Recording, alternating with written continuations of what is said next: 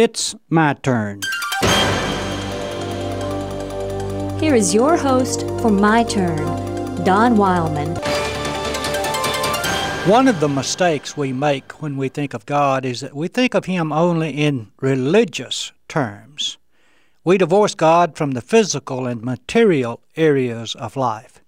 Anyone who is willing to make a serious study will find God to be just as concerned with our physical and material needs as our spiritual needs. He's interested in the whole person. One of the 10 Commandments requires 1 day in 7 as a day of rest. This is not only for religious purposes, but also for physical and health purposes. Physically, the body must have rest in order to function properly. Pity the poor person who never learns this. One of the secrets of Jesus' strength was that occasionally he managed to get away, to be alone. Each of us needs to get away sometimes, whether it be to the woods behind our house or to the country across the ocean. Remember that the carpenter once said, "Let's get away from the crowd for a while and rest." The modern-day pace of living is entirely too fast for us to try to keep pace with it all. We must learn to live in a fast-moving world without killing ourselves trying to keep up with it.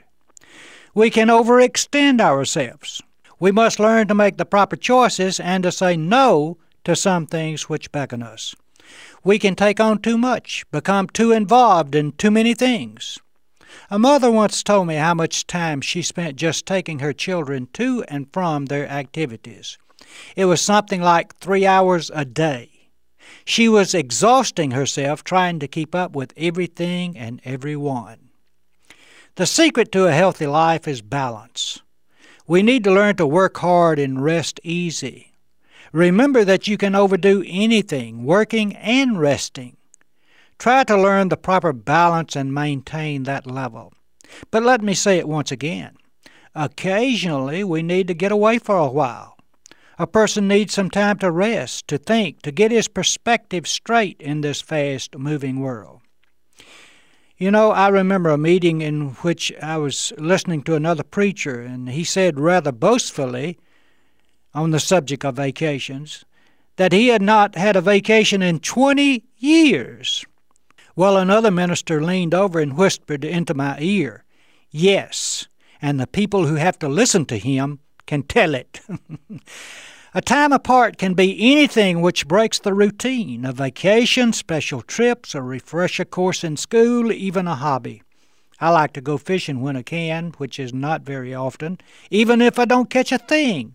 At least I can lean back and sleep while I wait for the fish to bite. It helps my soul catch up with my system. Everyone needs a hobby. Then when things get to be too much, the pace gets to moving too fast, you can turn to your hobby and rest your mind for a while. I've found that my hobbies, few as they are, have been a part of my physical and mental salvation. Divide the word recreation into 2 parts, and you get recreation. Recreation is a time to recreate, to renew. Why drive yourself to the breaking point which is bad for you and a burden on others? Let's get away for a while and rest. Don't ignore this important part of life. This has been My Turn with Don Wildman, a production of the American Family Association.